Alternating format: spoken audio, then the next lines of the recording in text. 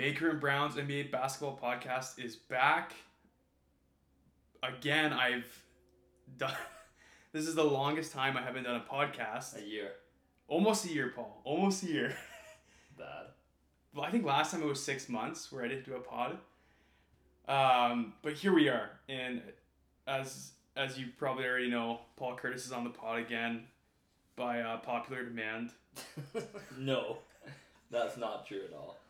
Welcome I don't here. know who's demanding that. The people. Yeah. All 6 of our listeners are demanding you. Kyle, maybe Ty, maybe Ty, maybe Sam. Sam might turn the podcast off now that he knows that you're on it right now. We're gonna chirp. I'm gonna chirp the Nuggets the entire time. I'm gonna talk about how bad Jamal Murray is. Yeah, no. Anyways, man, thanks for coming on. We'll couple things. We're just gonna kind of catch up a bit here on the league, and we have some mock trades. The trade deadline's coming up on the 25th of March, so have a few things that we're gonna put in the trade machine and hear your thoughts on. And I know you got Trade Machine open that we can kind of we're gonna play do some free for all. So bear with us here. First of all, second half of the season's here. This season is, I think without a doubt, the strangest NBA season since, like, at least in our lifetime. Yeah. The COVID stuff, the drama with the All-Star game, players missing time. And I know, a lot of people around the league talk about the implications that COVID has had on players, their performance, stuff like that. Do you think that that's going to, now, this past week, the first week back from All-Star break, we've had people in the stands, stuff like that. There is some normalcy resuming in the league, but do you think there's still going to be, people are going to blame it on COVID for their player not performing? I think it's so interesting for a number of different reasons. So I think about the bubble experience, and the bubble experience had a lot of weird intricacies from players shooting better in the bubble, from obviously the fake home court advantage having absolutely no implications on how games are determined at all, to now them playing with absolutely no fans. Well, not in every case, obviously, not absolutely, but much lower attendance than is typical. And then also to players having different implications outside of the court. And so I even heard the other day, from my inside sources, not true at all. I don't even use Twitter. I don't really use anything. But obviously the players are having a harder time because they're quite restricted, right? So they're also telling family members, you can't do X, Y, and Z. You can't see X, Y, and Z. Because if I test positive for COVID and I'm an all-star on my team, I actually can't even play for this team for the next 3 to 4 games, depending on how many games they can fit in this certain time that they're out. So that has implications. But then there's also implications that playing without fans on the road can be good, or even at home can be good too. I know everyone's talked about this almost the entire time. I think being a shooter without fans, there's less distractions whether you're at home or on the road, no matter what. And now I don't have the stats in front of me, or I don't even know if we could prove it necessarily after 38 games, that shooters will fare better without fans.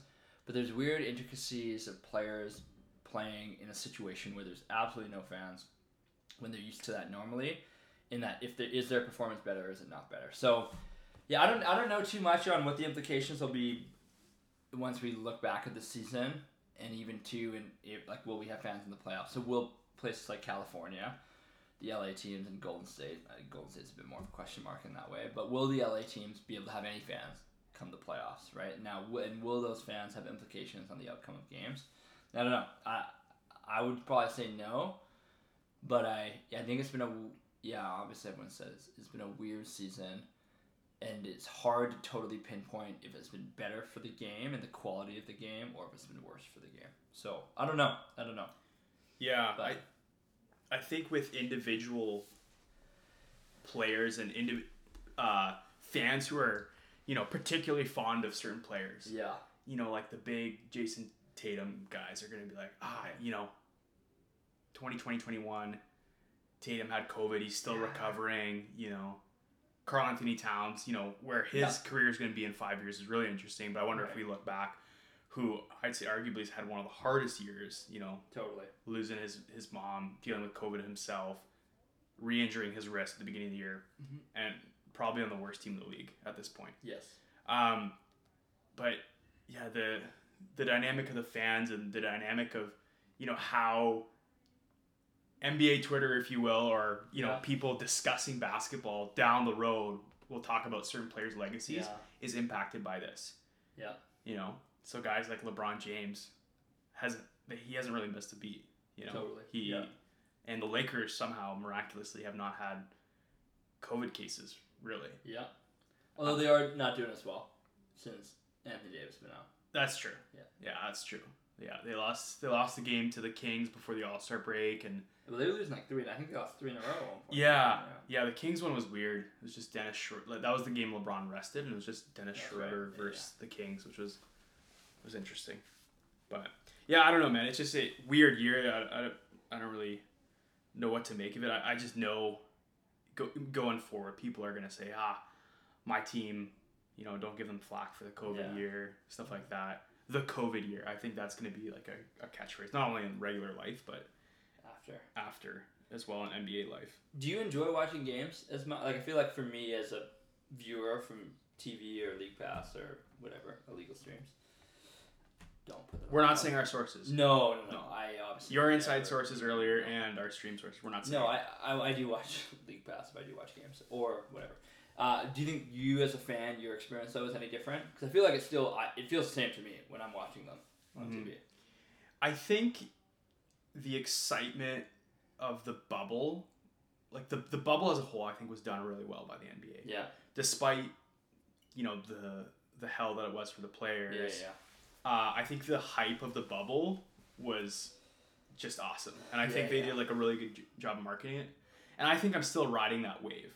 So, when I turn on a game, it's like, oh yeah, like this is the current state of the NBA. Post bubble, slowly, we're ramping up to fans and everything like that, and players are all staying healthier and no players out with health and safety protocols. Yeah. So I think I'm still riding the wave. So I haven't noticed it, but. I mean, you and we watched Game 7 of Celtics and Raptors before everything hit the fan with COVID. Yeah.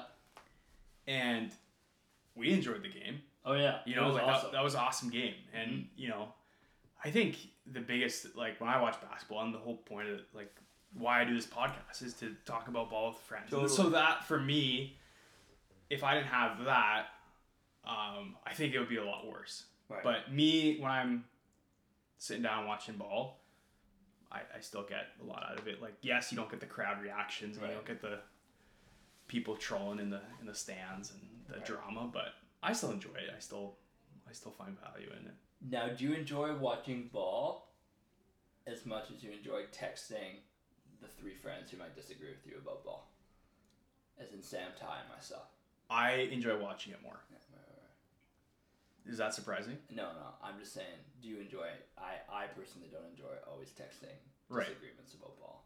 Period. Yeah, I appreciate those text threads, and those Twitter rants and everything like that. Yeah. But I don't know. I just like watching the sport for what it is because I love the sport and basketball being played at the highest level. I'll be there. Right. No matter what the circumstances are. Right. Because I was torn if I enjoy watching it more or if I enjoy texting Sam about if Jamal Murray is a top 5 defensive player in the NBA kind of conversation. Okay, I think we need to address that. Yeah.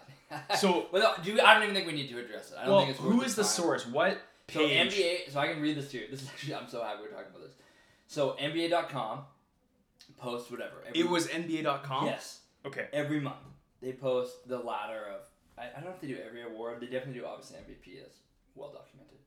But they also do Defensive Player of the Year ladder, too.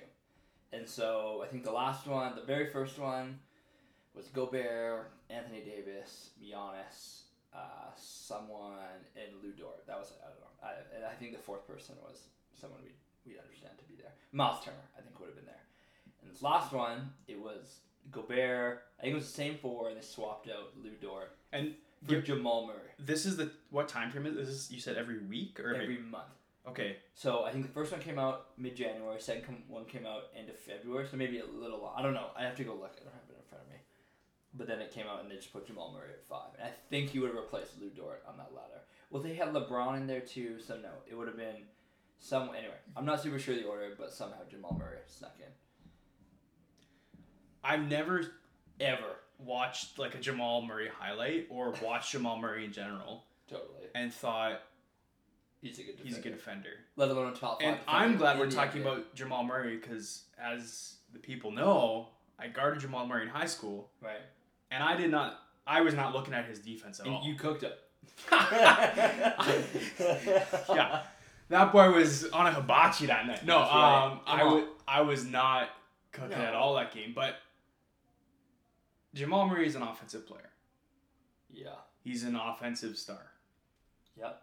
He runs the offense. He plays an aggressive, up-tempo game. Yep.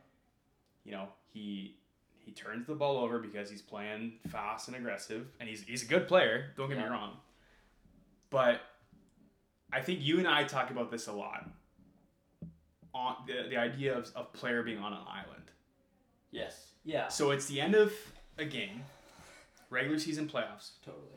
And you have Kevin Durant. So let's use Kevin Durant because I think that's a consensus player. Yep. The consensus player who is the best offensive player in the league when healthy. Yeah. Yeah. Totally. We could argue that, but the best scorer. I could in agree. The league. Yeah. Yeah. I could agree. Yeah. Sure. Just for this thought experiment. Yeah. I'm with you. Would I want Jamal Murray in my top 5 players to guard him? Now, it's like, oh, you can't say that because, you know, Rudy Gobert, who is, you know, analytically and eye test, like overall just one of the best defensive players in the league. Yep. I would also not want him on Kevin Durant. But if we talk about like small forward to point guard, and Jamal Murray's a bigger point guard. Yep, totally. I still don't think he's in my top 5. Not even close to being in your top 5. No. There's a lot of players in front of him. So anyway, we could talk about this. I was in this text thread with Sam, and I came up with this list of guard defenders. So forget wing defenders, forget bigs. Here are the guard defenders who I think are better. And it's funny, we shouldn't spend too much time on this. Right. Get into more stuff. Here are the guard defenders that I texted Sam. I'm so happy I'm telling you this right now. That texted Sam who I think are better defenders. If we're just talking on ball, I don't watch the game enough to. I mean, I obviously watch basketball, but I don't follow enough to figure out who's the best help defender. God, it's it's an eye test piece. I think Covington, man. Yeah, Covington. A lot of people say Covington too. Maybe not this year. But again, like the best defenders are good help defenders and good on ball defenders too. I'm a bit biased, but I always thought of like Draymond Green in his prime. He did both really well too. Agreed. So even like Giannis, like I don't love Giannis too, but I think he can do both really well as well. It's just smarter guys who understand the game. Anyway, here are the guard defenders I said who are better. And some of these guys flirt the line between being guards or forwards. So I said Lou Dort for sure a better defender. Marcus Smart for sure a better defender. Drew Holiday, Kyle Lowry, not Kendrick. Sorry, not me to say. Kendrick Dunn. Chris Dunn? No. Chris Dunn. Chris Dunn on Chicago. He's on the Hawks now. Oh yeah, he got traded to the Hawks. Yeah. Sorry. The listeners are gonna chirp. No, he hasn't. He's on the Hawks. Fair, because he hasn't played for the. He hasn't played a game for them. Yes, right. But he got traded. Yes. Yeah, I thought you were gonna say Kendrick Williams, who would also be a suitable answer. Again, I haven't watched enough Kendrick Williams to understand. Not that my eye test is valid. I think Pat Bev as a guard is a better defender than Jamal Murray. I think Mikal Bridges is that the right Bridges. Yeah. Who's also a 2. People might say he's a 3, but he's a 2. Really? You think? Okay, interesting. I think DeJounte Murray is also a better guard defender. I think Thibault is definitely a better guard defender. If we're considering Chris Middleton a 2, I think he's a better defender.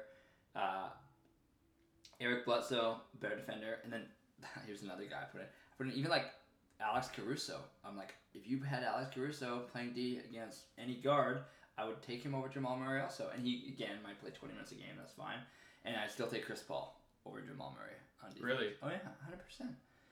Here's the thing. That would be the hottest out of all those. Chris Paul. The hottest take. No.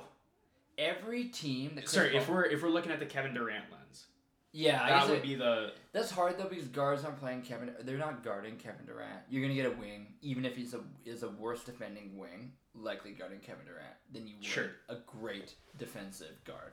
Sure. Okay. So for instance, like take for example, if say you had Lou Dort, say you're Oklahoma City and you had Lou Dort on your team, I guess Oklahoma City is a weird example because I don't even know. I can't even think of you're not going to get. I don't know which wing defender they'd get to guard Kevin Durant, and they're never going to play them. Kendrick Williams, man.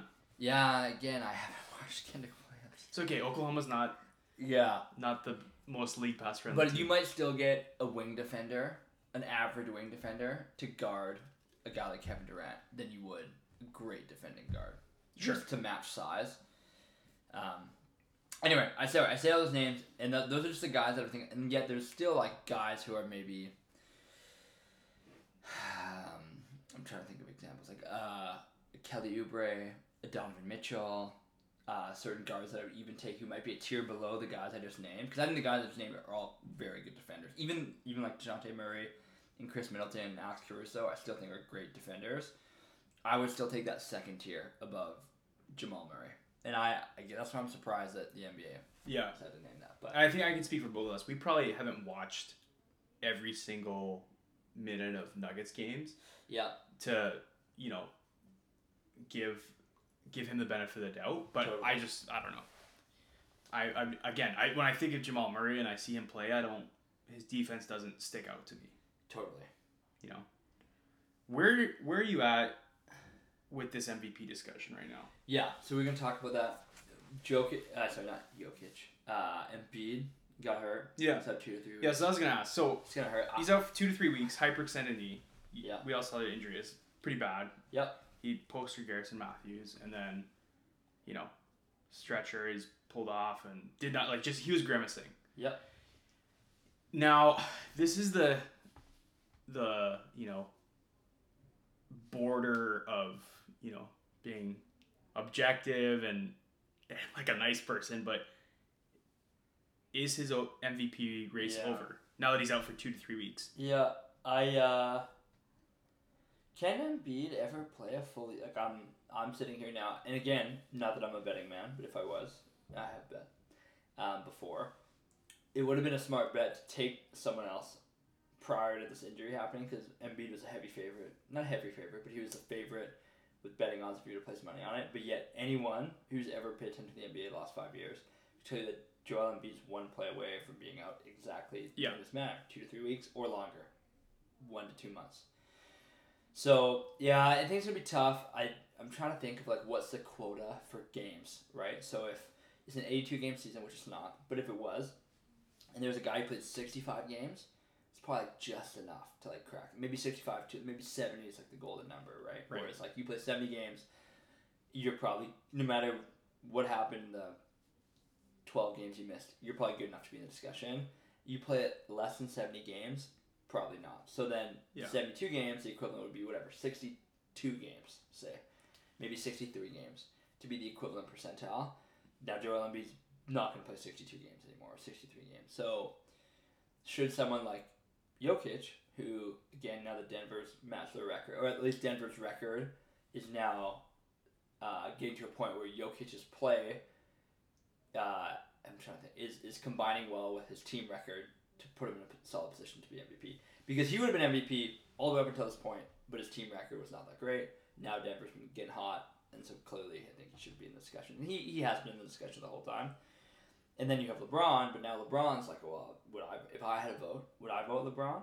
They've lost whatever. I don't know what their record is without Anthony Davis in the lineup. I'm not saying Anthony Davis is more valuable than LeBron, but they've struggled without Anthony Davis. To a point where Lakers fans have been losing their mind. I don't follow it that closely on Twitter, but I know certain Lakers fans, if you follow Twitter, losing their mind about the streak they were on pre-All-Star break. Yeah. And then I know they won. I think they won last night or 2 nights ago.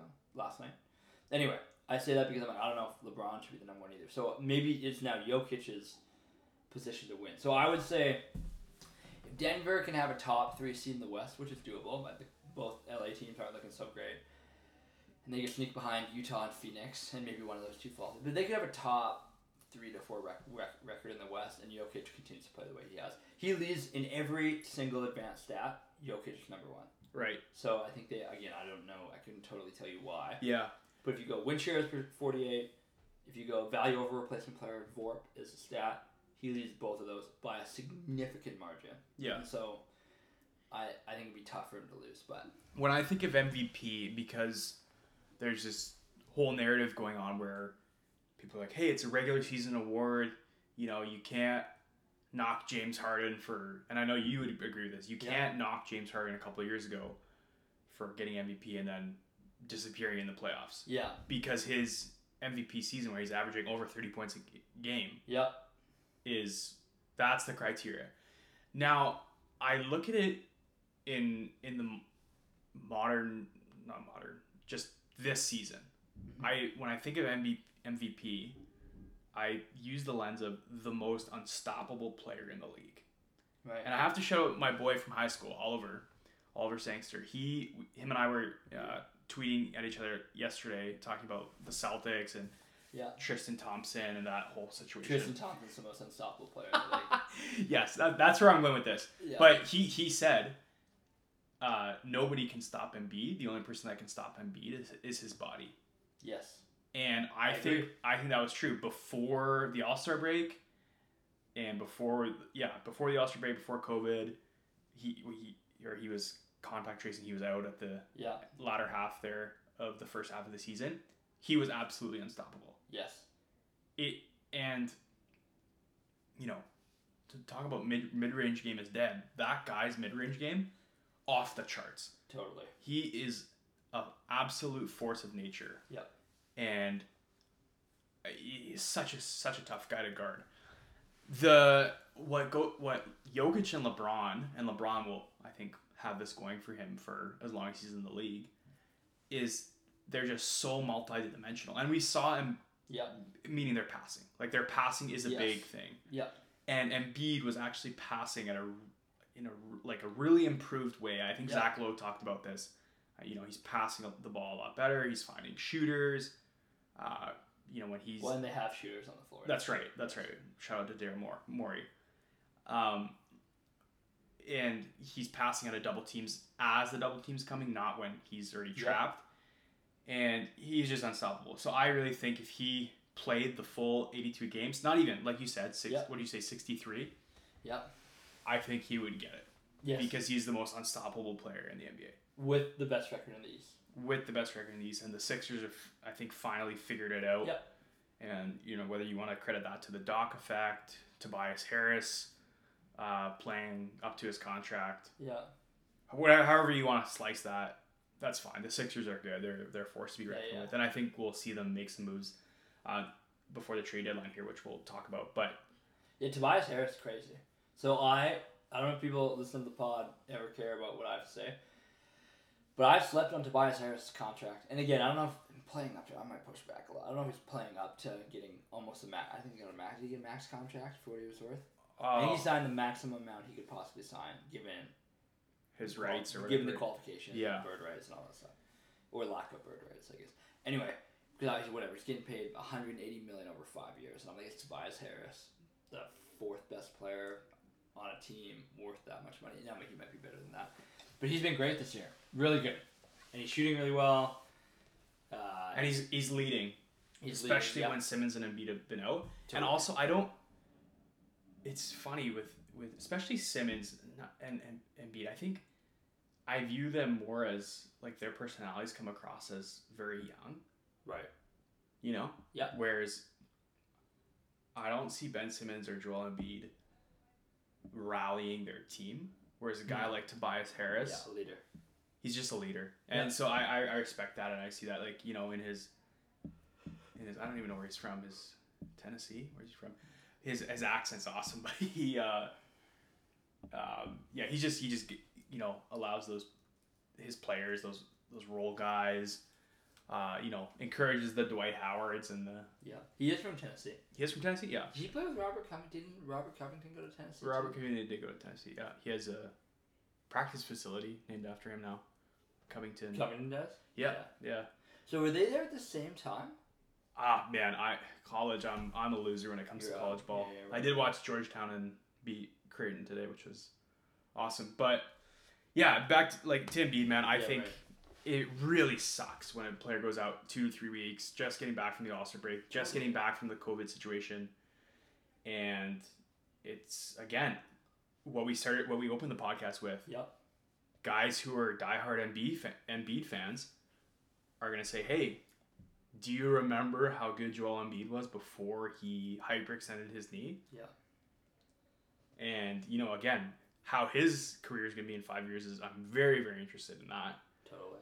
But it'll be, there'll be an asterisk or however, which way you want to cut it. But there's going to be some dialogue about, this injury. And so it sucks. I hope he recovers well. And I think, if Philly's smart, I'd hold him out until he's ready. Yeah. Because you're going to make the playoffs. Yeah.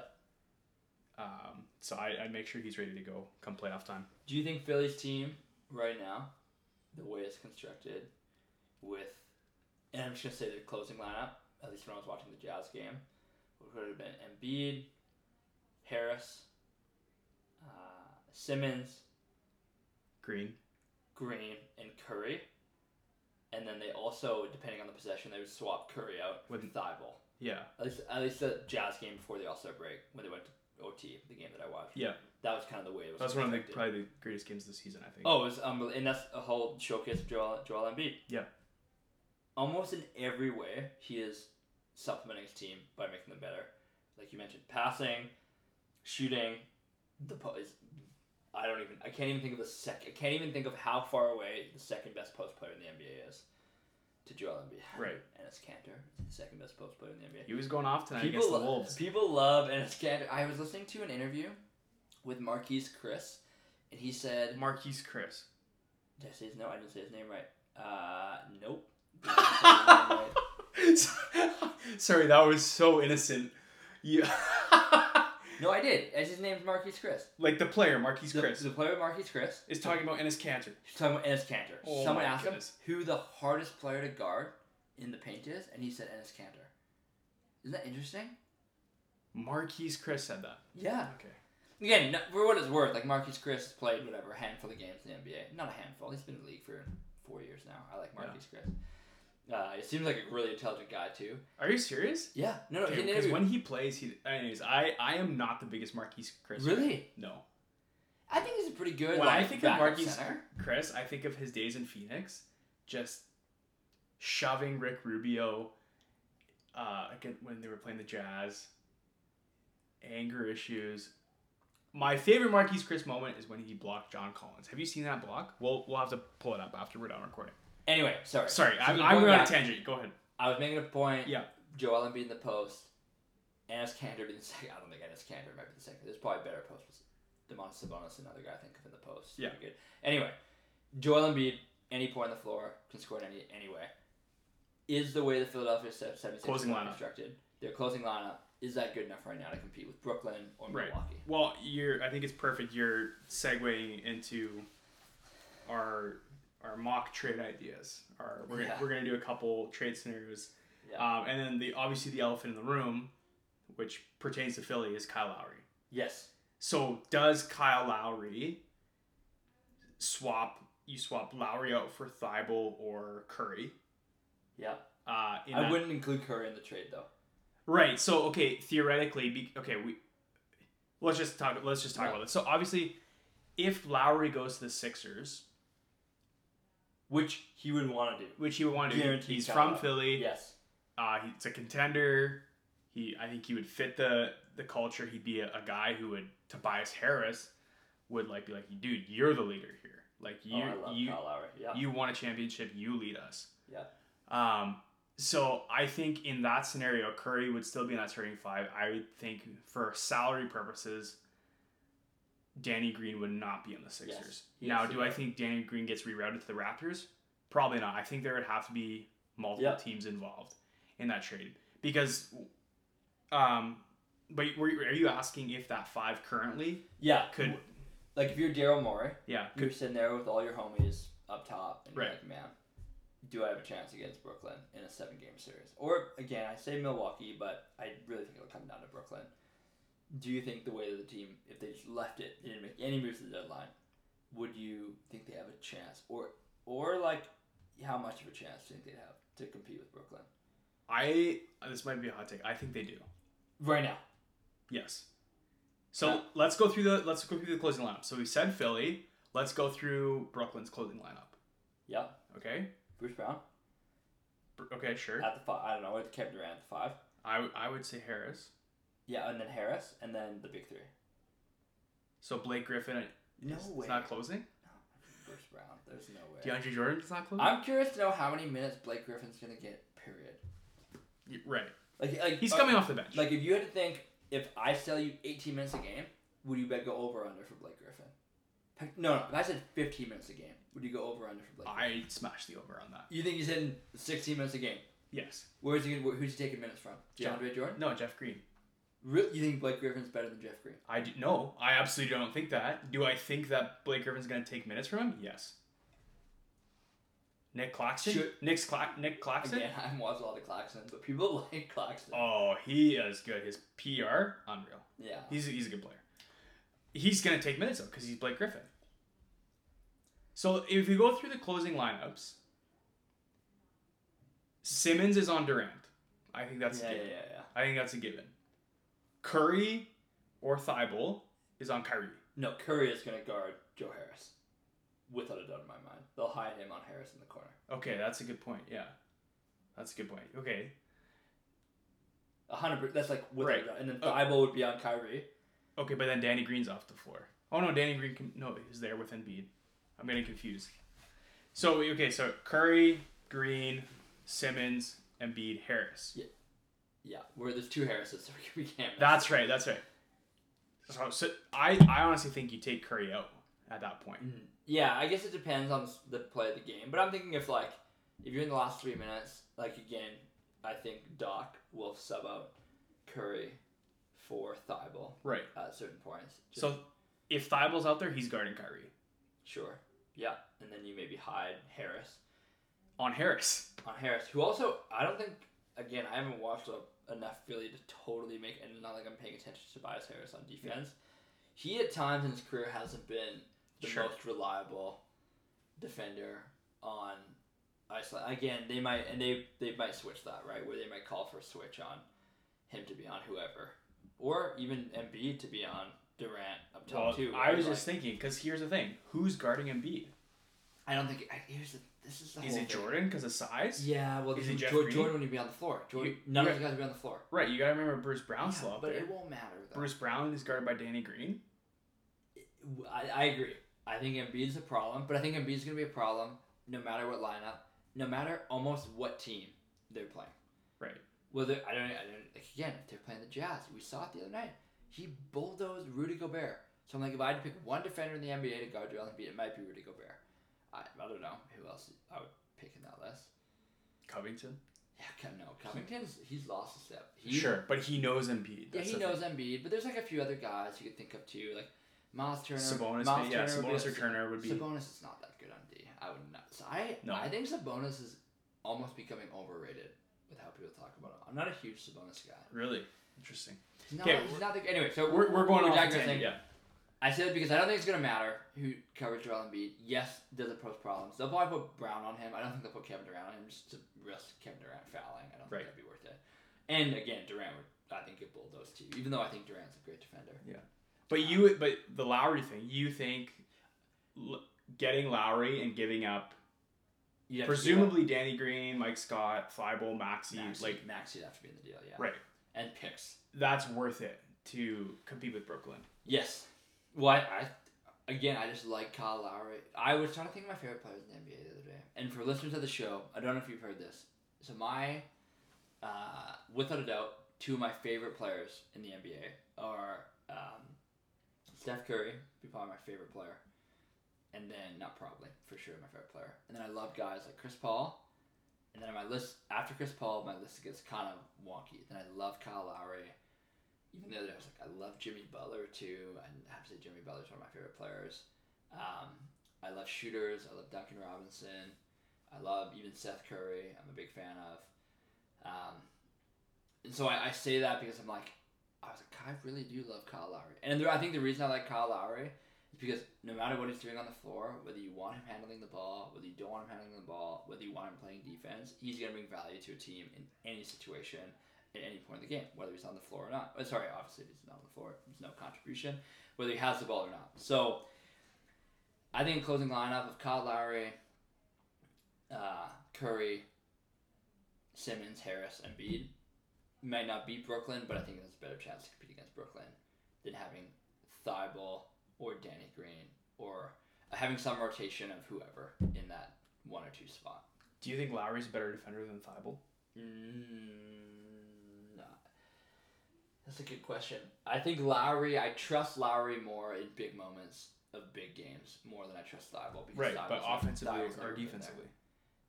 Yeah, I'd say I think it's pretty hard. There's moments with Thibault where is he there's some defensive moments with Thibault that I've watched, and some of which is not live, some of which is just on YouTube. You and I have watched Thibault. Oh, no, I've searched them on my own. Thibault, there's some moments with Thibault, it's like, could he be an elite, if not one of the best guard defenders in the NBA? I've thought that, and I really like the guy who Thibault is. I think he's smart, and he hit 5 steals in the first half the other night.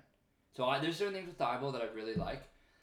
I don't think the defense is that overwhelmingly. I think Kyle Lowry is also a great defender too. I think he should have got more all defensive buzz last year. Yeah, I remember that. But you could make an argument that maybe on ball, Kyle Lowry's 35 years old, Thibault's 21. Right. Like, would you rather against Kyrie Irving though? Yeah. Again, I don't know if it's that significant. Really. I think again you could make an argument. I think you can make an argument. I would say. Is it though? Is it like that? Like every time, no matter what. Yeah, I've seen Thibault shut down Kemba Walker, which you can't. Kemba and Kyrie, I don't think. At this point in their career, are super comparable. At one point, right. Yes, Kyrie has another level. To him offensively. I would, but if you have a guy who has some size. Right. Really fast hands. Thibault, I think that is a huge asset to have. Sure. I don't know if I'd sit here on the pod, on the record. Obviously, people are following my record. If I'd say, man, I'm taking Kyle Lowry, I think there's a point where it's like, if we're sitting there and we're in the Eastern Conference Final, and it's Game 6, and you tell me, right, it's kind of hard to quantify.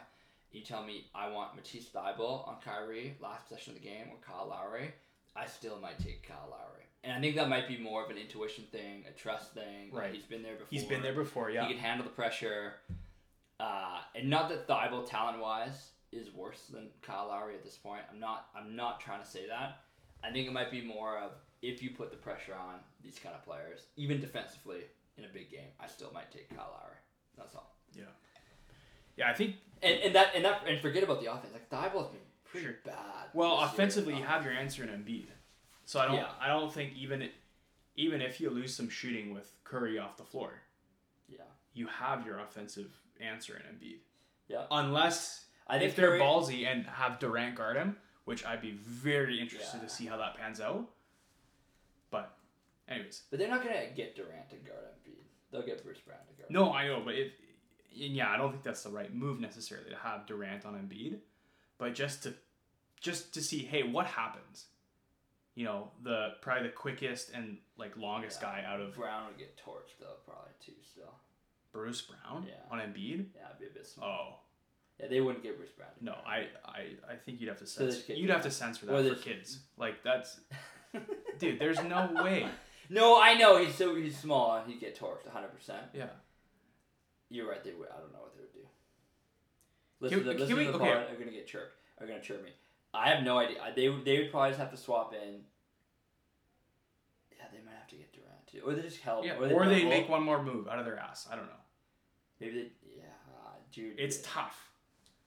It's tough to make it matter though. This is not my no, take. And that's the thing. You live with Embiid scoring 50. You let him go because there's absolutely no way Harden, Kyrie, and Durant are getting shut down for a whole game. We didn't even say Harden on Brooklyn's closing 5. Yes. It's bonkers. Oh, okay. We're idiots. So that's what I'm saying. I'm like, yeah, I get it. I'm like, it's just a point where you have no idea what's going on. Okay, for the record, we are not the first people who forget that James Harden is on the Nets. I don't think I forgot. I think you might have forgot. I was sitting there the whole time, but it's not Harden defensively. He might lock in. I could see Harden locking in defensively and be like, yep, I can be there. I can make plays. Again, people always talk about Harden in the post. Not that bad. Harden in isolation. Getting switched onto might struggle, I think, against certain individuals. Now maybe he might not struggle against any of the 76ers players, but I think if you play Boston in a series and they would switch him onto Tatum, Brown, or even Kemba, I think in an isolation he might get torched. But anyway, I say that because I just don't think it'll matter for Brooklyn to have Embiid get 50. I don't know. Yeah. We talked about Blake Griffin briefly, and Blake Griffin kind of falls in. Obviously, his off-season move is made. There's a couple of these older bigs, especially, that are just tough guys to trade. So, like the latest report out of San Antonio, LaMarcus Aldridge is done. Yep. His career as a Spurs over. Andre Drummond, we're still waiting for that. DeMarcus Cousins, we're still waiting for that move. There, and PJ Tucker as well. You can throw him in there. Like, veteran guys.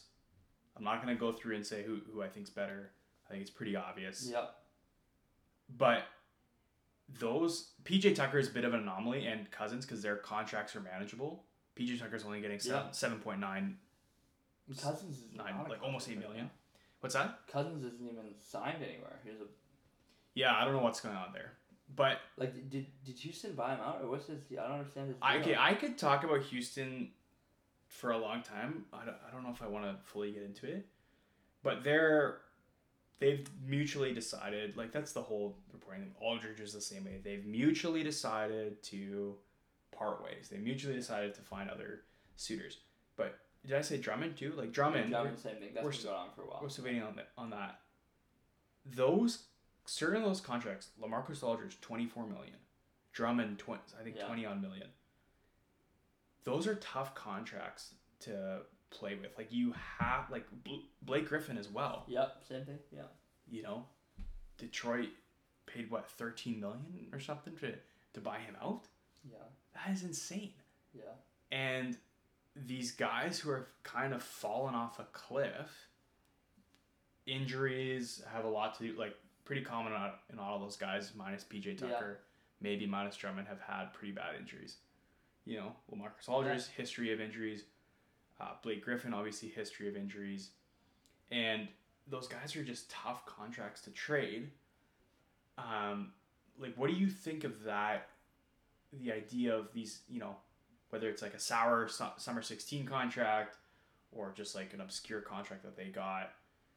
What do you think of those, like, buyout transactions and these, you know, even a guy like Blake Griffin getting bought out and going to the Nets because it's like, hey, maybe I can get a championship before I hang it up. Like, I look at the LaMarcus Aldridge news mainly, and I'm like, who really wants LaMarcus Aldridge? I don't know if you've watched much Spurs. Totally. It's not good. It's not good. Like, he literally looks like he's hurt, like he's in pain. Yeah, right. He's old. He's old. He cannot defend.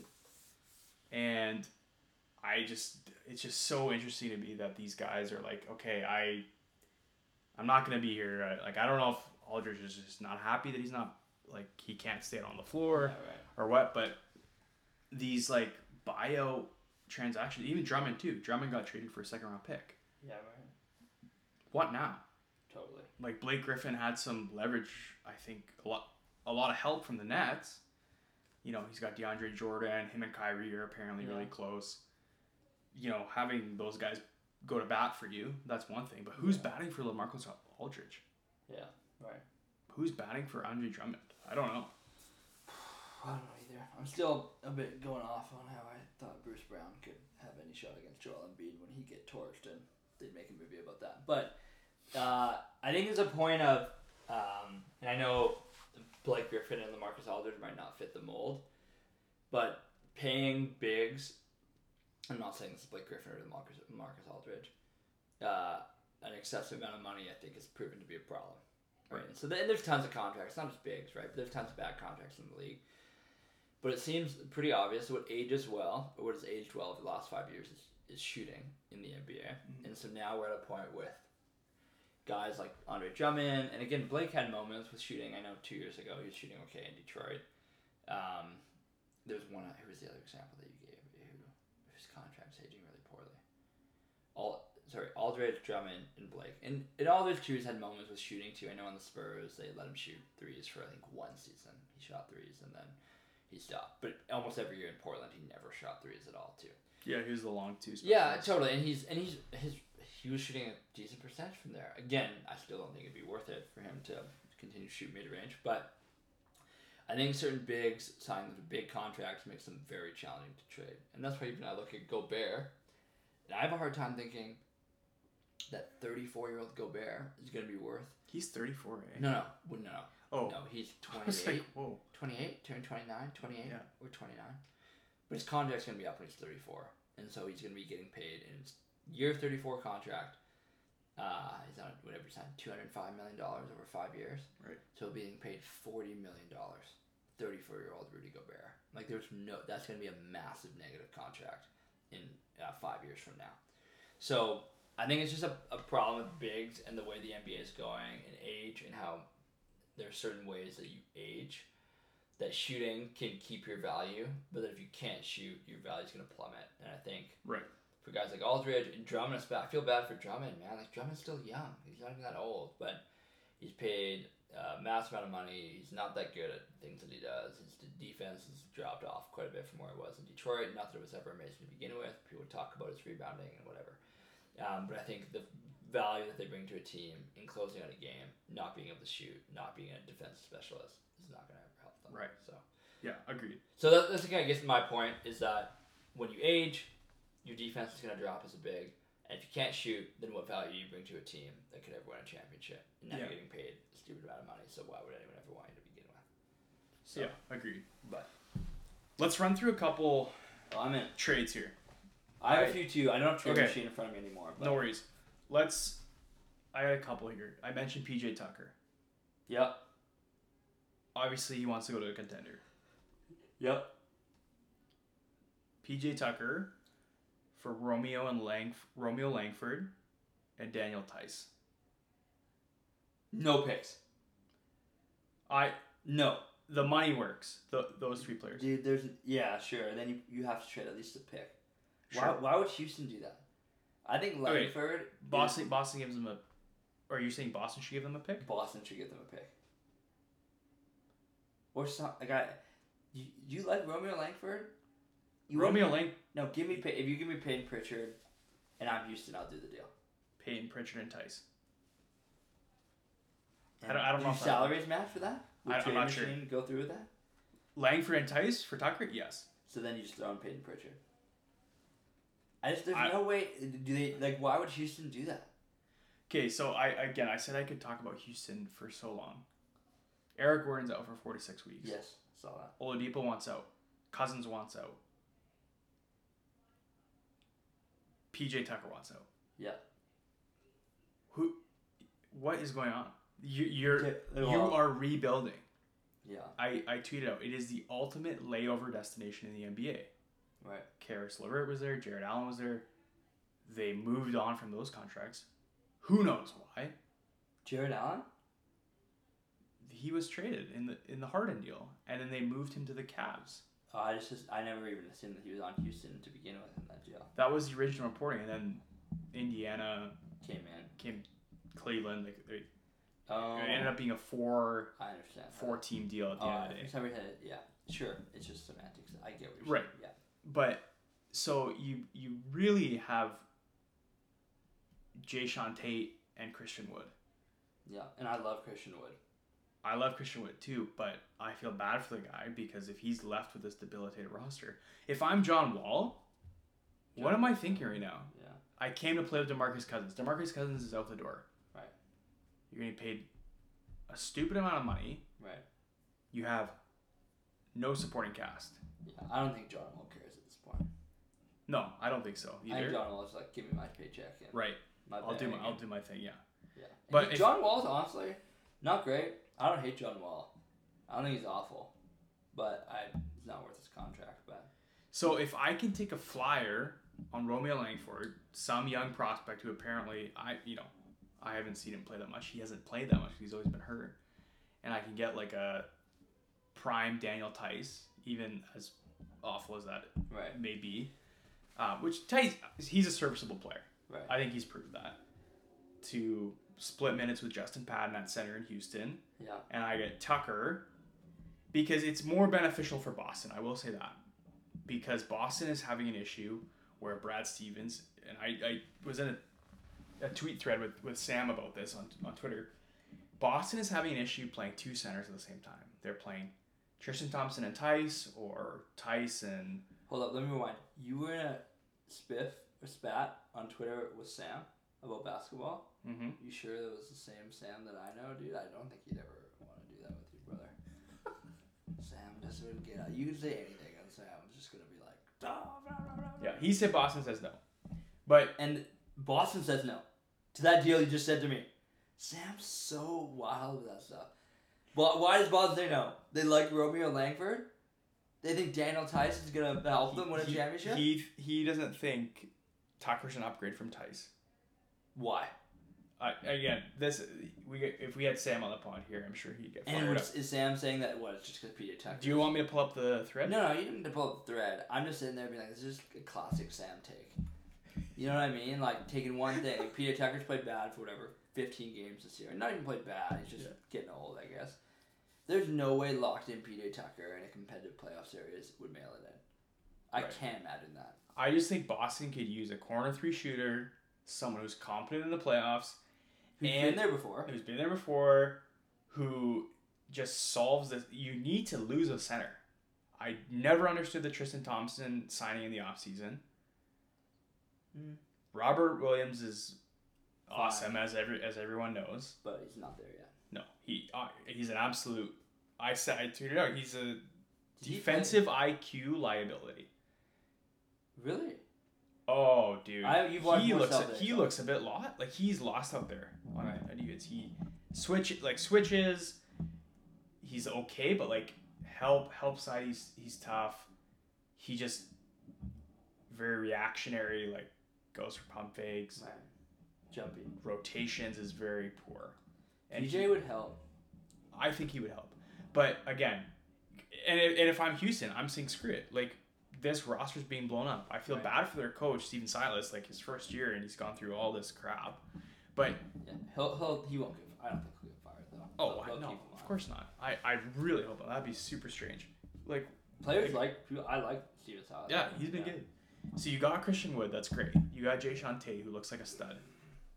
What, you don't like Christian Wood? No, I just don't like Romeo Langford, Daniel Tice for PJ Tucker. Like, I'd rather just let Tucker walk.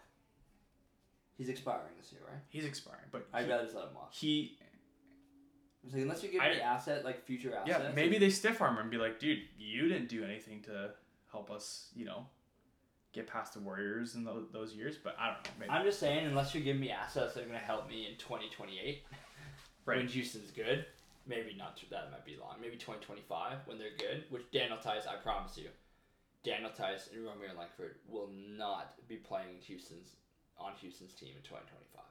Right. Unless Romeo Langford, there's no way. So I'm like, unless you give me a potential asset to help that, why would I do it if I'm Houston? Yeah. You're not paying Tucker into next year. It's not like he's a salary you need to keep, or it's not like you're worried about paying his salary. No, maybe you have a good run and you can bring him back. Give me any pick. Give me a first round pick of any sort, or give me a Peyton Pritchard. I don't know who else I need. Boston doesn't have too many. They have an asset issue, I think, in terms of like. If I look through Boston, you watch Boston way more than I do. Especially Brown, Tatum, you're not going to trade. Kemba could be tradable, but probably not, and definitely not going to help a team like Houston in 2025. So then their assets are like, okay, certain guys are zeros. So Robert Williams maybe has some trade value. Other Williams, what's his first name? Grant Williams could have some trade value, not a lot. Grant Williams, good defensively, if I remember correctly. Oh, yeah. Good defensively. Could have some value, but probably not. He's the poor man PJ Tucker. Yeah, and I like there's moments with him where you're like, okay, like he really tries hard. Marcus Smart could have some value. Well, a lot of value because he's one of the only tradable contracts. Yep, but they're probably not going to trade him because if they're going to win now with Tatum and Brown, Smart will probably be around. They still might, like obviously any package. I've seen Smart involve a lot of package. So it's like, okay, well then who are the assets after that? So Peyton Pritchard could be tradable. Neesmith, probably not. Like, I don't see any value. Has he been shooting the ball anywhere near the clip that he shot in college? No, probably not going to trade him. So then it's like a Semi Ojeleye, probably not going to trade. Does Semi Ojeleye have any value? Does Semi Ojeleye a meme? Like, does he actually like? He's probably had his best year this year. I will say that. Because I remember when he was coming out of... SMU. Yeah, I remember. He's coming out of SMU, and there was some, and he fell, so he was going to be a bit higher. He shoot the ball pretty well. And there was some, like, Jay Crowder, I remember, comparisons with Semi Ojeleye. And I was a little bit like, oh, I kind of like Semi Ojeleye. But it's like, I'm like, Brad Stevens, like, what are you doing, dude? Like, does he... There was, I think it was, like, a few games ago. I think he played, like, 25 minutes. Oh, he's playing a lot. Semi Ojeleye played 25 minutes. I told you, he's having his best year. But to have your best year, you need minutes. Yeah, you're right. Boston's not having their best year, though, anyway. Okay, let's move on. That one, I don't know where we... I'm just going to say, here's where I'm landing on that. I'm like, you better give me at least Peyton Pritchard or a future first-round pick, and you can protect it however you want. Okay. Yeah. There's no way Romeo Langford and Daniel Tice. That's absolutely 0% chance that's ever happening. Okay, next one. Denver and the Bulls. Okay. Denver and Chicago. Gary Harris for Thomas Satoransky and Larry Markkinen. Denver would probably have to throw in a pick. They have a 2021 pick from the Thunder. They have a 2021 pick from the Thunder. Mm-hmm. Really? Yeah. What deal did that come in? That was part of Kelly Oubre getting, like...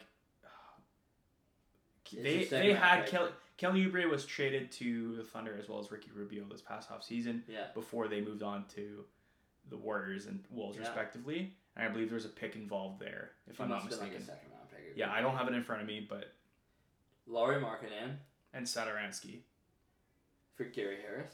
Yeah, and that's pretty much it. Why would Chicago do that? Because why would they ever want Gary Harris over Lauri Markkanen? Because they're one of the worst defensive teams. I know that they're bad defense. That's true. And like, what is Markkanen's got value. Yes, as a scorer. Period. That's it. Yeah, he's not that good defensively. He's a problem. Actually, guarding fours on D. He's made out of glass. He's a stretch four that I think would pair really well with Jokic. Oh, he would look great in Denver. I just cannot imagine a world where I'm Chicago and I'm like, yeah, like I'll take Gary Harris at 28 years old. Right. For Lauri Markkanen and no other assets. Like I'm like, is Lauri Markkanen? Like, you think about Michael Porter Jr. Like, how much more valuable is? I'm not saying you trade those two. I'm not making that comment. Right. I'm just saying, like, would Lauri Markkanen have less value than Michael Porter Jr.? Less value? It's probably the same. Like, I'm thinking it'd be around the same. Oh, I think MPJ is higher than really Markkanen. Yeah. He's also made out of glass too. I know he's had COVID this year, so sure. COVID thing's been a bit of a damper. Yeah. I just think I don't really understand what Chicago's... So, one, Thad Young is playing better than Lauri Markkanen. So that's an issue. In a totally different way, though. In a totally different way, but that's still an issue. You have, like... Right. He's more of a closing five, though. Right, but you have Wendell Carter Jr. So I get it, like, you know, Bulls fans are like, no, Carter Jr. and Markkanen are the future. It's like, okay, you also have Kobe White and Zach LaVine as your, you know, closing guards. Right. Maybe you put Garrett Temple out there or Satoransky because you need some defense. Right. But I don't know. Like Gary Harris getting paid $19 million. He can defend the ball. He's a decent shooter. No. Sorry, he's not a decent shooter. What is I love Gary Harris. I just can't imagine them trading away 23 or 24-year-old Lauri Markkanen for Gary Harris. I don't know why they would do that. Like, why not just ride it out? Because it was a sign. You think it's too early to give up? Well, and I also, too, like, number one, if I'm the Bulls, I'm not going to win anytime soon. I don't think it's Zach LaVine-led team and Patrick Williams coming down the pipeline. It's going to win anytime soon. Patrick Williams looking like a steal. People, I mean, at 4, again, he was like number 30 on the draft board 2 months before the draft. So I don't know. Right. You don't need to fact check that. But he moved up the draft, like what's going on. Yeah. I can't imagine the Bulls trading Lauri Markkanen for Gary Harris. That just seems so wild. I just think if you're the Nuggets, absolutely. Oh, the Nuggets? Yeah, of course the Nuggets. I think the Nuggets are like, absolutely. If I can get off Harris's contract, bring in Satoransky, little veteran guard to throw on with Campazzo. And assuming that the Nuggets would do more moves, because then you have 4 point guards potentially there. if I can get Markkanen to pair with Jokic, Yeah, it'd be unbelievable. But you'd have to give up picks to do that. yeah, and maybe that's worth it to Chicago. I don't think that Chicago's looking at Markkanen with like, a smile on their face at this point. Really? No. Well, I think they're they're obviously lower on marketing than he is on himself. well. He's a Who big would you time be marketer. higher on, Carter Jr. or Markkanen? I'd be higher on Carter Jr. for sure. Yeah. Marketing was playing good before he got hurt. He always gets hurt, I know, he always gets hurt. and he can only score. But there's moments with him though where it's like, damn. Right. 7 feet, can shoot over anyone. Yeah. Capable shooter. Oh, he's a prototypical NBA player. Like, Yeah. he's got all the. He was made out of all the glass pieces. though. He's not. There's no way they would just do Gary Harris. I'm sorry. I know I've gone back to that 100 different times. They'd have to get future assets to make Right. that worth their while. Next one. Okay. Your boy, Buddy Hield. Yeah. For Kyle Anderson and Justice Winslow. Do the salaries it works on Trade Machine? Yeah. And so Sacramento's just taking on Anderson, and then they're like, we like Winslow's chances. Yeah. Yeah, that's an okay deal. Again, depends how high people are on Hield. I think Memphis would like that. Like, I think Hield would help Memphis for sure. Yeah. Do they like? This is do they also- like the money he's getting paid? Would that strap them for signing? Like Jaren Jackson signed to a contract. Well, they have the bigger issues. They have the Gorgie Dang contract, but Justice Winslow is also getting paid $13 million for what? Yeah, I mean Hield's getting what, like $24 million. $24 million, yeah. So Yeah. I this is again That Hield contract. assuming Memphis makes some other moves because I really think it's time to part with Dillon Brooks. I think that experiment is over. Does Dillon Brooks have the ugliest shot in the NBA? Do you think? No. It's pretty ugly. It's ugly. It's up there for me in the ugly Really? shot. Oh yeah. Interesting. Okay. It's weird looking. Go look. Again, next time you watch Memphis, it's weird looking. Now Sorry, just really quick. I don't want to side chat. Who's an uglier shot then? Like when you think of the I think ugliest shot. slow-mo, the guy we're talking about, has an uglier shot. Brandon Clark also. Oh, maybe I'm thinking of Memphis just has a really. Maybe I'm thinking of Brandon. Maybe I'm not even. Dude, Gorgie Dang's shot, Jonas Valanciunas' shot, they're all weird shots. Maybe I'm actually thinking of Brandon Clark's shot, not Dillon Brooks' shot. Because there's one of their guys. Yeah, it actually might be Brandon Clark who I'm thinking of. Then. Yeah. It's ugly. Michael Kidd-Gilchrist is up there. Anyways. Yes. Okay, so this one, the reason I see value in this is one, okay, well, the obvious thing that I think Memphis fans would say is no, because, like, I don't want to pay Buddy Hield. I have this, they have an issue at shooting guard right now where you have Grayson Allen, Brooks, Melton, and Desmond Bane. Desmond Bane's a stud, shooting at a super high clip. D'Anthony Melton is also a stud, who's like a hybrid 1 and 2. And then you got Dillon Brooks and Grayson Allen, which no one really knows why they're getting minutes. Right. So presumably Memphis does another move that either Allen shipped out with Jang on another deal, whatever. I just think Buddy Hield's ability to shoot, Yeah. Oh yeah. space the floor, and also his desire to probably get out of Sacramento with the emergence of Halliburton. Yeah. And also I think even last year, I think he really wanted to be traded, but he wants like a good role on a team. I don't think he wants to be the sixth guy. He's like 35. He's gonna retire pretty soon. But so he's only got a few years left. He might as well take his chances, not having it in Sac. How old is Buddy? I don't know. I think he's 27. He's under 28, 30. Yeah. But I'm like, still. Yeah. He hasn't been in the league for his age, but anyway. Yeah, I think Kyle Anderson too is interesting because he's got a lot of run with Jaren Jackson out, but I don't know. I just think that Memphis is a weird team because I really like Memphis, but I think they could really use some shooters, especially because Ja is not that guy who's gonna just knock down trays. No. Because Memphis is interesting because they don't have that prototypical. Like when you think of the best point guards in the league, they're all competent shooters. Yeah. And Ja's capable, but not. He's capable, but he's not. Not great. Do I want Ja icing the game from 3 over like a Paul George? I don't think so. Yes. Right. So I just think having someone he's like actually competent shooting threes. Yes, I understand Desmond Bane. Memphis fans love him. Dillon Brooks is not a good player. Right. He is not a good player. So, anyways, that's it. Let's move on to yours. I feel like mine were pretty ice cold. So, No, they were bad. Harrison Barnes. What's going on with Harrison Barnes? Yeah, well, obviously everyone knows this. The Celtics, fought, and I don't know. He's getting paid. He's getting paid $22 million. It's not a cheap sum. Right. He's a great guy. La da da, vice president of the Players Association. La da da. Great year too. Sure, but had a great year. Can shoot threes. Capable defender.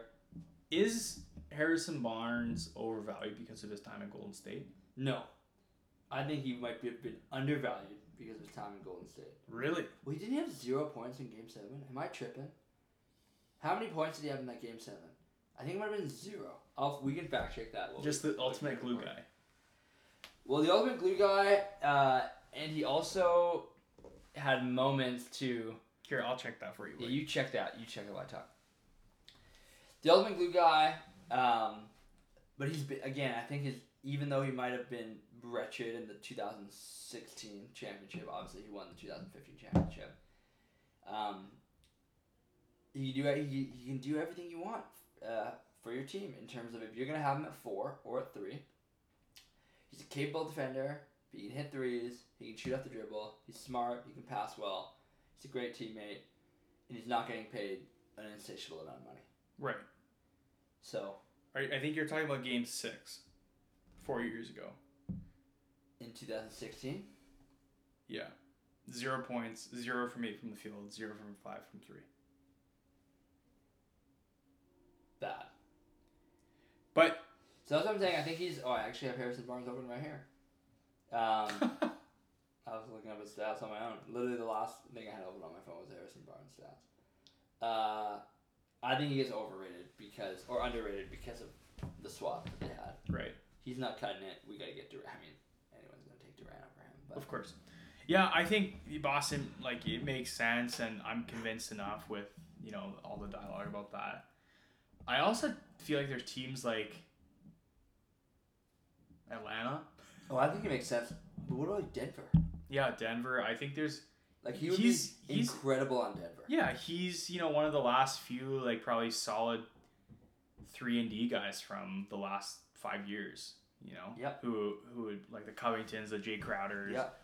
Those guys. Not as good of a defender, maybe, as those guys. Sure, but still competent enough to warrant, a spot as a starter. And he's better off the dribble than those guys in terms of shooting. Yeah, I'd agree. Yeah. I agree. But, I don't know, man. I think he... I don't know if his what's a guy like that, what's your MO? He's not a big ego. I don't think he's get me to a contender, otherwise I'm gonna me and Chris Paul are gonna turn all the GMs against you. I don't know. It's just a weird one. It's $22 million. It's not, like I said, it's not. If it was $17 million, I think it's a lot more different. But how does Denver make that deal happen? With Barnes? Yeah, because Denver, I think he'd be great on Denver. Well, again, do you put Gary Harris in there, man? That's the majority of it. That's $19 million of the 24 that you need to. And then a few picks. Yeah, you probably have to throw someone else in there. Dude, Vivek wants prospects. That's all. Until Sacramento just tears it all down, you need prospects. So you need to give him someone. Is it Bol? I don't know. Yeah, maybe Bol. Maybe Campazzo. No, Hampton? I think RJ Hampton. You Bol and Hampton could fit in a deal. Maybe not both of them. I don't know, man. RJ Hampton's dad might lose his lid if his son gets traded to Sacramento. Why? His staff? RJ Hampton was drafted by the Bucks, correct? And then traded to the Nuggets? Maybe. I remember RJ Hampton was ranked top 3 at one point in the draft. There's a clip of RJ Hampton's dad throwing his son's draft hat when he was drafted to the Bucks. I've seen that, yeah. I believe it was the Bucks. Anyways, don't really know what's going on there. Yeah, I think you have to, if you're Denver, I think if you can get off of, Millsap or Gary Harris's contract, that's the move. Maybe JaMychal Green. I'm a bit higher on JaMychal Green than other people are. Right. But, yeah, I think, and then I guess presumably you move on from Will Barton, and then you have Harrison Barnes as your main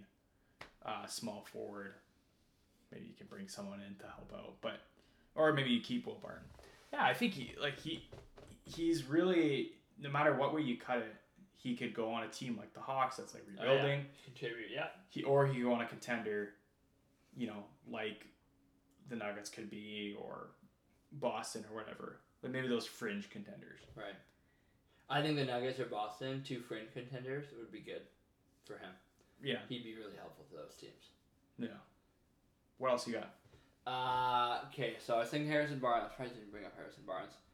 We talked about Kyle Lowry. I wish there was another deal. I feel like Philly's the most obvious for Kyle Lowry. Yeah.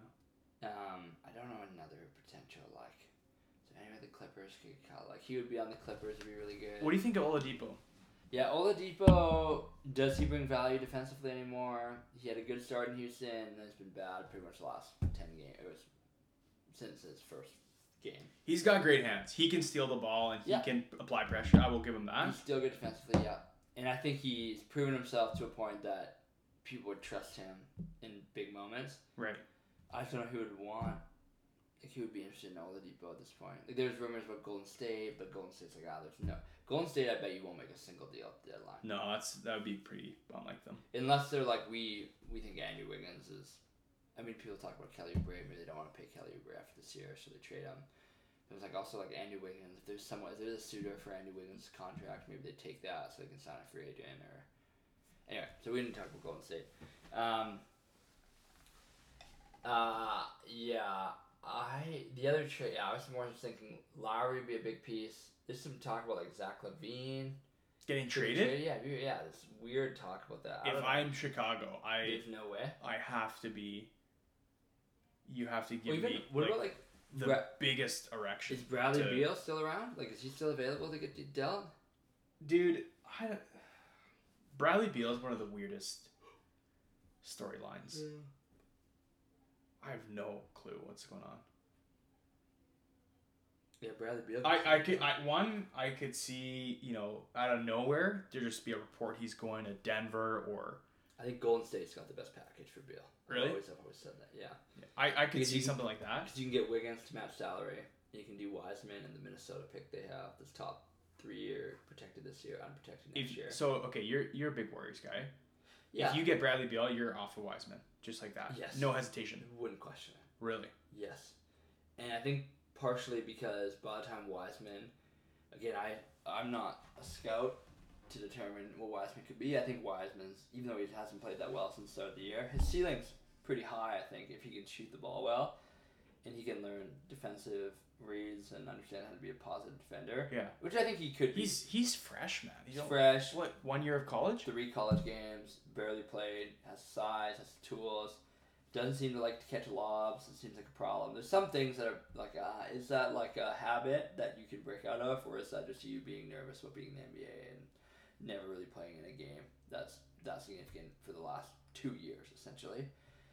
But I think for him to be good, I think will be past the point of Steph's effectiveness, Draymond's effectiveness, and Klay's effectiveness. So it seems like Draymond's still effective, still a great passer. Still, honestly, you can say this on the pod, I think Draymond's still one of the best passers in the NBA. So that's why I'm like, at that point, if you have a great passer, Klay can be, who knows, Klay is a huge question mark. Anyway, I'm saying if you have a chance to get Beal, you deal Wiseman, you don't question it too. Especially because Klay can play the 3 too, and it wouldn't be the end of the world for Klay, and you can play Beal at the 2. But I don't know I don't think that's gonna happen this trade deadline.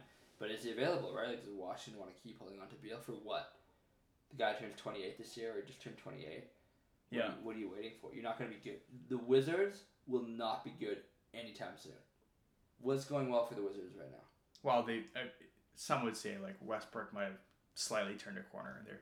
Like I watched the third quarter of them playing the Bucks today. They're competing. Yeah, I don't hate, to be honest with you, every report about Westbrook. And Beal was not playing, mind you. Right. But Beal said the other day, he's the best teammate he's ever had. Russ. Who said that? Bradley Beal. He said the other day, he's the best teammate I've ever had. Russell Westbrook. Yes. And I'm like, okay, for all Russ's... I believe that. Yeah, me too. For all Russ's problems, he competes. I agree with you. He competes, but they're not going to be good anytime soon. There's no way in the next 3 years they're good. So then I'm like, well, what's the point of holding on to Beal then for that timeline? Unless you think you have some crazy...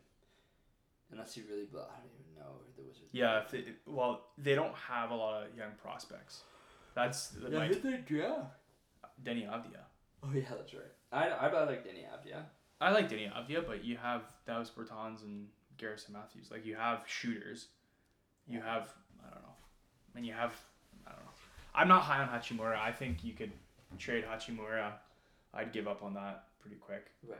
But right. Anyone else you want to talk about? I feel we're stretching this out here. Come to the end here. I don't know if there's anyone specifically. I think the most likely biggest would be Lowry. Yeah, of course. And he could help any team. Yeah, Philly. He's probably the most, like, when you look at trade deadlines, he's probably the most, like, where's he going? Yeah, I feel like he could also, I don't know where the deal would be. He could help Boston. I don't know if Boston would have a deal for him. Well, You'd have to, Kemba would have to be in the deal and said, do you want to give up Lowry for? You probably don't want to do Kemba. So, he would help, I think he'd help most teams too, right? He'd help, again, if there's a Clippers deal, which is impossible because there's no way they just want Lou and Pat. It's not worth it. He would really help the Clip. So we can talk about him. And then Harrison Barnes, the other piece. Contract's a bit more manageable. Return wouldn't be unbelievable.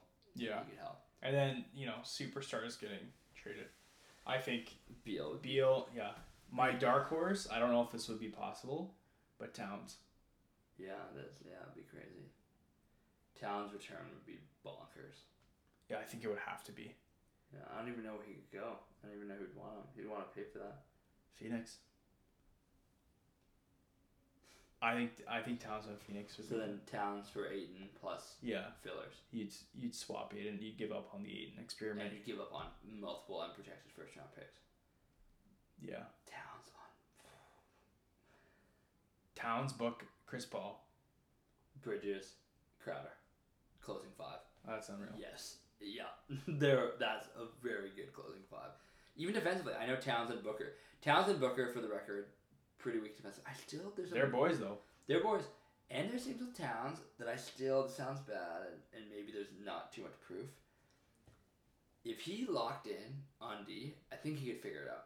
I think if he chose to, yeah, I think he could. He might not be great. I was thinking of you today. I watched the first quarter of the Wolves playing the Blazers in Minnesota tonight, and it was bad. He's bad. Yeah, he just doesn't care. Lillard, switch on to Lillard late. Lillard was struggling to start the game. Right. Puts Lillard to the free throw line, gets him going, and right. Yeah, he still ended with 34 points. Towns. So he's absolutely was the best shooting 7-footer. One of the best shooting 7-footers ever. Yeah, he's up there currently. Yeah, but his numbers are like Dirk Nowitzki-esque. Oh yeah, he's like, it's not. I don't know what his average field goal is right now, but I'd put money it's over 40. The efficiency. I don't have it in front of me. He's very, very efficient. Yeah, totally. Yeah. And he's 25 anyway. Yeah, he's a stud. I think to close, like I said, Lowry and Barnes would be the two realistic guys, and then a couple dark horses. We didn't even talk about Miami too. I don't know if there's a package Miami could do for Lowry, but he would be great in Miami too. No. But then you probably can't do it without giving up Dragic, and then is he really worth an upgrade over Dragic to this point? Probably not. Yeah, Tucker too. I think will be. Yeah. It's another tough one to go through, and then who knows what the Spurs will do with Aldridge. They have some other. And DeRozan, DeRozan could also help a lot of teams too. Sorry, now I feel like we keep stretching it. My biggest thing with the Spurs is they do not need guards. Yeah. Their guards of the future I'm probably most excited about those guards. Derek White, DeJounte Murray, Devin Vassell, and maybe you call Keldon Johnson. He's a 4-3. People love Keldon. I've never watched a single moment of focus on him. Yeah, really, really good. What does he do? Does he shoot well? What's he do well? He's just a athletic, versatile, medium height type of guy. I don't know. Do the Spurs have the best development in the NBA? Because I feel like every guy on that team, I think of him I feel like I would trust you. Yeah, it's up there, man. Raptors are up there too. Raptors would be the other team. Nuggets are up there, I think, as well. No, but the Spurs, there's some all those guys. I even think about even going back to their runs. There's certain guys like Danny Green. Where did Danny Green come from out of nowhere? Mm-hmm. His 7 threes in a finals game against Miami. Yeah. Again, there's just moments. Even I think of Murray. I think of White. Patty Mills, who I know is getting a lot older now. But, like, those guys are just very capable NBA players. Yeah. Like, rotation level, you're okay with them closing. They don't have to. Great teammates. And maybe it's also drafting. They draft the kind of guys that they know are they're pros. I think of them, most of their core as being pros. Even DeRozan. I'm like, DeRozan is the kind. He fits the Spurs mold well. I know he wasn't Spurs for the majority of his career, but anyway, works out. I think DeRozan too also be another name. I just don't know if anyone would want him. Clips. Yeah, Clips. Could they deal anything? I don't even know who they do. Who would you deal for DeRozan? Yeah, I get like 0 picks. The contracts, like you said it earlier, like it's like Bev's getting $9 million, I believe. Lou's getting 13 to 17 something, and then Markieff's getting, or Marcus is getting 14. Yeah, Marcus and. So, but like, if you're the Spurs, do you look at any of those guys and like, Marcus, Lou, and 3 second-round picks. Yeah, I'd for be DeRozan. like that. He would help the Clip too. It'd be crowded with Leonard and George. The point though with those guys is everyone's chirp is none of those guys are. There's no amazing passers on the Clip. Right. That's why I think a guy like Lowry, again, it's impossible. They need Milos Teodosic back, man. I'm really bit into him, brother. Anyways, we've dragged this out long enough. If you're still with us, thank you for listening. We'll be back. We'll be back with some episodes. Multiple trade deadline, maybe trade deadline day. You never know, but yeah, we got some stuff in the works. So stay tuned for that. Thank you guys for listening. Catch you next time.